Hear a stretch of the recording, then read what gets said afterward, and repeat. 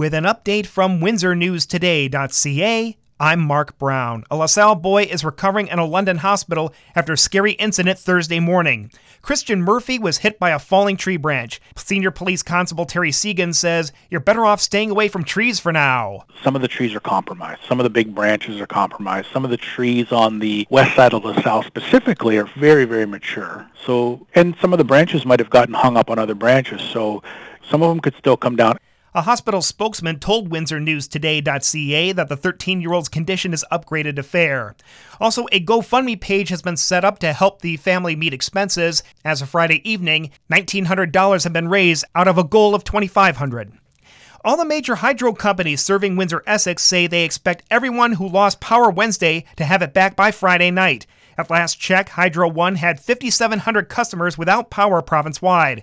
Enwin says over 100 customers were in the dark as of Friday evening, mostly in South Windsor.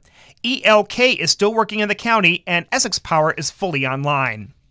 A handful of English-language schools had no in-person classes Friday thanks to hydro failures. They were Bell River District High, Colchester North Public, and Centennial Central Public with the Public Board. At the Catholic Board, St. Anne High, St. Mary Elementary, and Holy Name Elementary in Essex were closed. A Lakeshore man is one of 27 arrested in a massive sting involving 2 motorcycle clubs. The OPP say the 43-year-old faces 3 organized crime-related counts. The probe began 13 months ago in the Greater Toronto area and focused on drug and gun trafficking within the Hells Angels and the Red Devils Motorcycle Club. A UFCW steward is crying foul after the CEO of Highbury Kanko denied union busting. Scott Jackson with Local 175 said there are discrepancies in the pay scale outlined by Sam Diab, and Highbury Kanko's pay isn't as competitive as those with similar operations in Windsor-Essex. Diab has admitted hiring new employees but insists that the process started before any labor disputes. The Quebec bus driver accused of ramming a Laval city bus into a daycare is fit to stand trial. Global News reports that the 51-year-old will also undergo an evaluation of criminal responsibility. 2 children died and 6 were injured in the February 8th incident. TELUS believes some personal information about its employees has ended up on the dark web. The telecom giant says it's investigating a data breach. It was not a large amount of data, but TELUS has not mentioned where it first learned about the breach.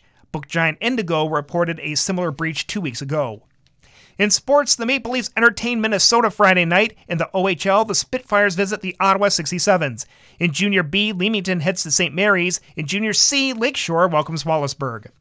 Your Windsor weekend weather, periods of snow Friday night and -6, mostly cloudy and +3 Saturday, fair and -3 Saturday night, sunny and 8 Sunday. I'm Mark Brown. For more on these and other stories, go to WindsorNewsToday.ca.